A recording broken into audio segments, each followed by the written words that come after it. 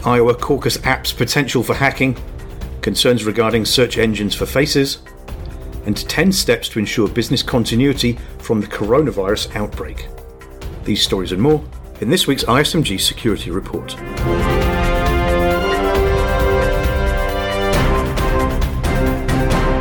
Hello, I'm Nick Holland. If the Iowa caucus debacle caused by a malfunctioning mobile app is anything to go by, we're in for a pretty bumpy ride with the upcoming election reporting. Not only did the app crash, causing a significant and ongoing delay in reporting of results, but the app itself was found to be vulnerable to hacking due to a lack of transmission safeguards, according to experts at Veracode. To tell us more, is RSMG's Managing Editor, Security and Technology, Jeremy Kirk. The Democratic Party's experiment with a new tabulation app during the Iowa caucuses is the warm-up for a nutty mix of voting and technology this election year, then we're in for a ride. But what happened in Iowa isn't a technology problem, or it is on the surface. But the greater one is that it's a human problem, and one that's rooted in a failure to properly evaluate risk. Iowa's much-anticipated caucus results were delayed after a mobile app commissioned by Iowa's Democratic Party malfunctioned. The app was designed to let precinct officials more quickly report results. But a variety of problems emerged. Sometimes the app couldn't be downloaded. If it was downloaded, it wouldn't start, or people couldn't log in. However, there doesn't appear to be any evidence for hacking at this point. The app was developed by Colorado-based Shadow Inc., which describes itself as a for-profit technology consultancy for political campaigns. The company has now apologized. The existence of the app only came out a few weeks ago.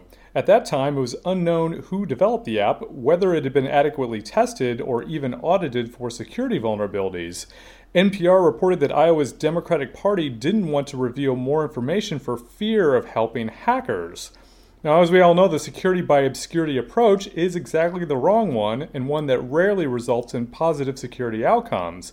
Any application that has a role in election infrastructure should be open for inspection and audits by a wide community of experts.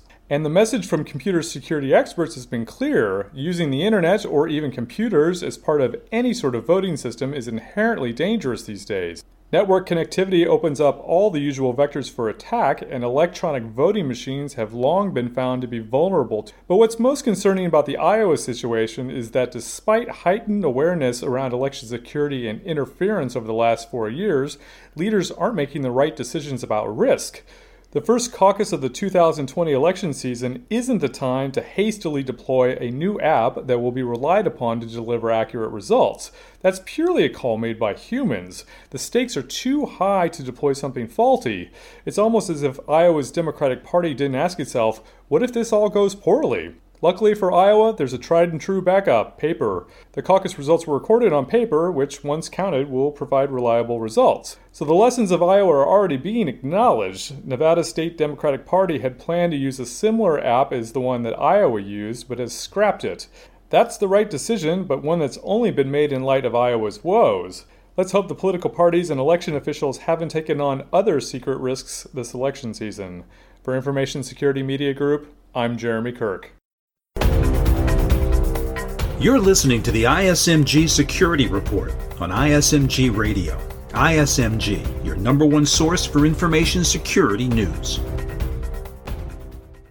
The combination of facial biometrics with AI is a growing cause for concern, partly because of its Orwellian undertones, but perhaps more so because it's actually coming to fruition with search engines that are scraping publicly available photographs from social networks and other sites and then using them for facial recognition purposes.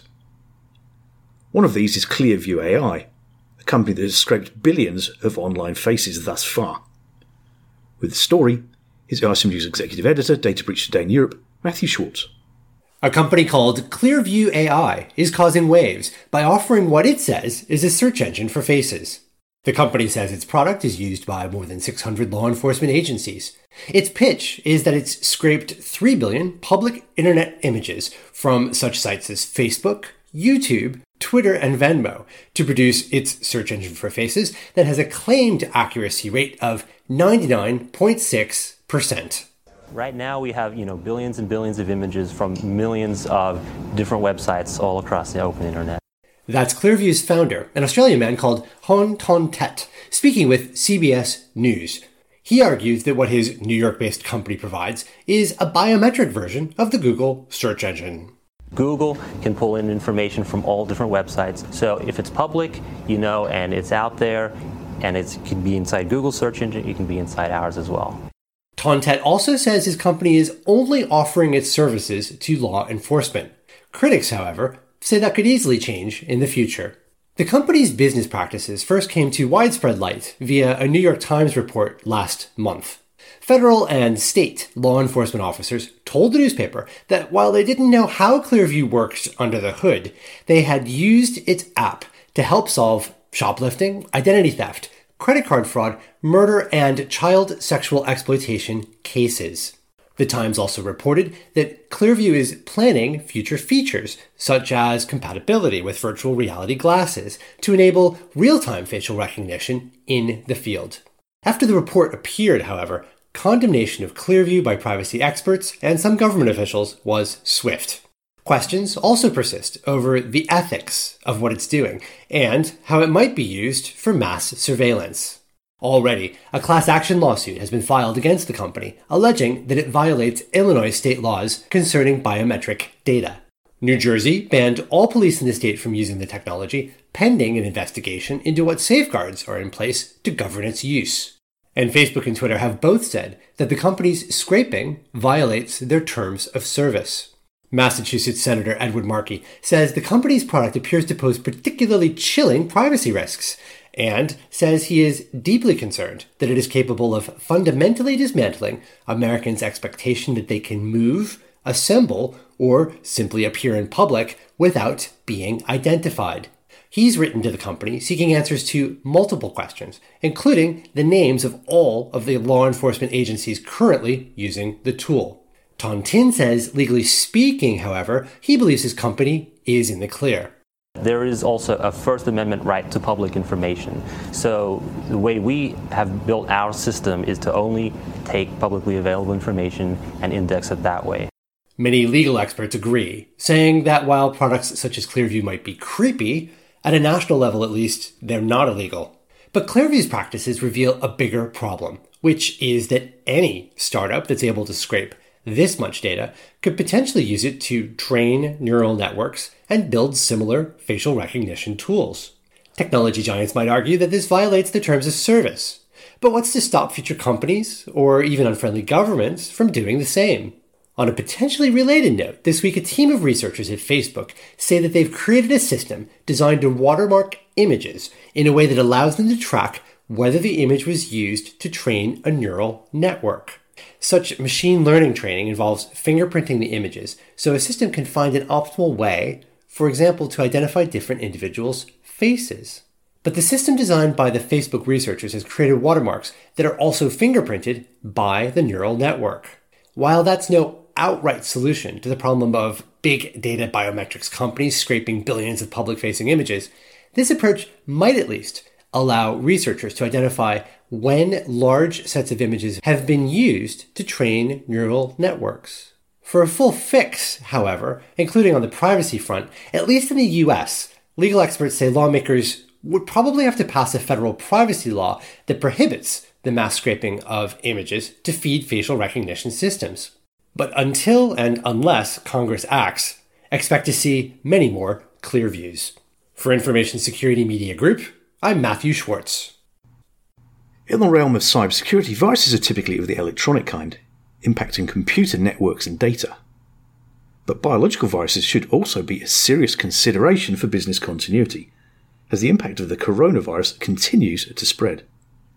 In that context, ISMG's SVP of Editorial, Tom Field, spoke this week with Regina Phelps, founder of Emergency Management and Safety Solutions and an internationally recognized expert in the fields of crisis management, exercise design, and business continuity and pandemic planning. Tom asked Regina what business continuity teams should be considering for organizations today to prepare for potential impacts. Here's her response. That's a really great question. So first of all, and I want to really build off your comment about media. When you're doing a gathering of situational awareness, and situational awareness is simply defined as what's going on right now, is that you need to be highly sensitive to the information that you're receiving. And what you need to do is that you need to really look carefully at all information that you're thinking of producing and sending forward. So our general rule in our client population is that we want to always have at least 2 sources or 3 to validate any information. I don't pull anything off of social media without doing triple validation. There are so many crazy theories right now about the coronavirus. Anything from the CIA releasing the virus into the United States to things such as rats from level 4 labs in Wuhan being released, causing this particular outbreak, and a zillion others. So you need to really be careful in your situational awareness. So that's the first thing I would just say to you. For what business continuity individuals should be doing at their company, what I would really say is I've got kind of 10 things that are on my shopping list for people to be doing right now. They should be working their infectious disease and pandemic plan. So hopefully they've got that in their hot hands. They're revising it and modifying it in real time. If they don't have one, they need one.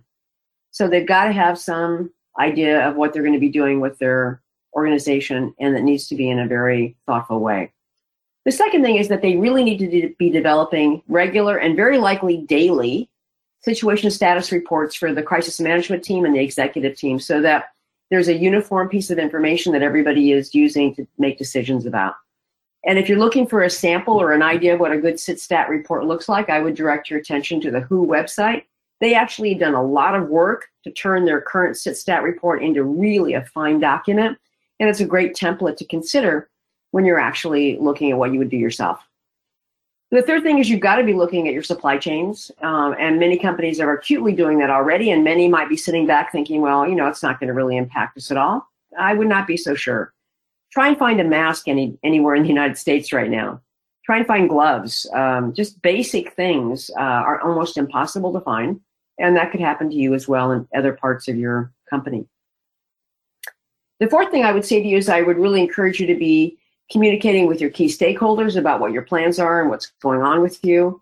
You certainly want to be communicating with your employees, but also you should be ready from an investor relations perspective to your key customers to talk about what your status is and what's going on. Many of my clients are being approached as a third-party vendor, for example, to understand what's going on with their response, or what kind of impact are they having.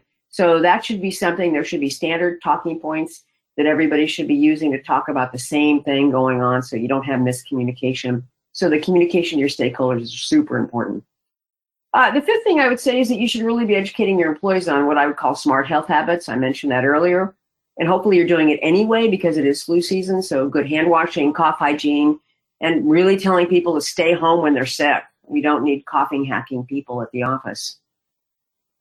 I would also include number 6 would be marketing the importance of your company emergency notification system. Hopefully you have an emergency notification system, but that is only as effective as the information that's in it. So an emergency notification system, as you know, can be used to send out emergency messages to your employees with a flick of a switch and contact everybody simultaneously. But of course, it's only as good as the contact information that you have.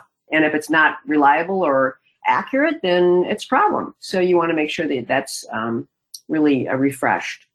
On my list, I would say number 7 is you should be pulling out your BIAs and your business continuity plans, so your business impact analysis and your business continuity plans. And I would look through everything through the lens of an infectious disease.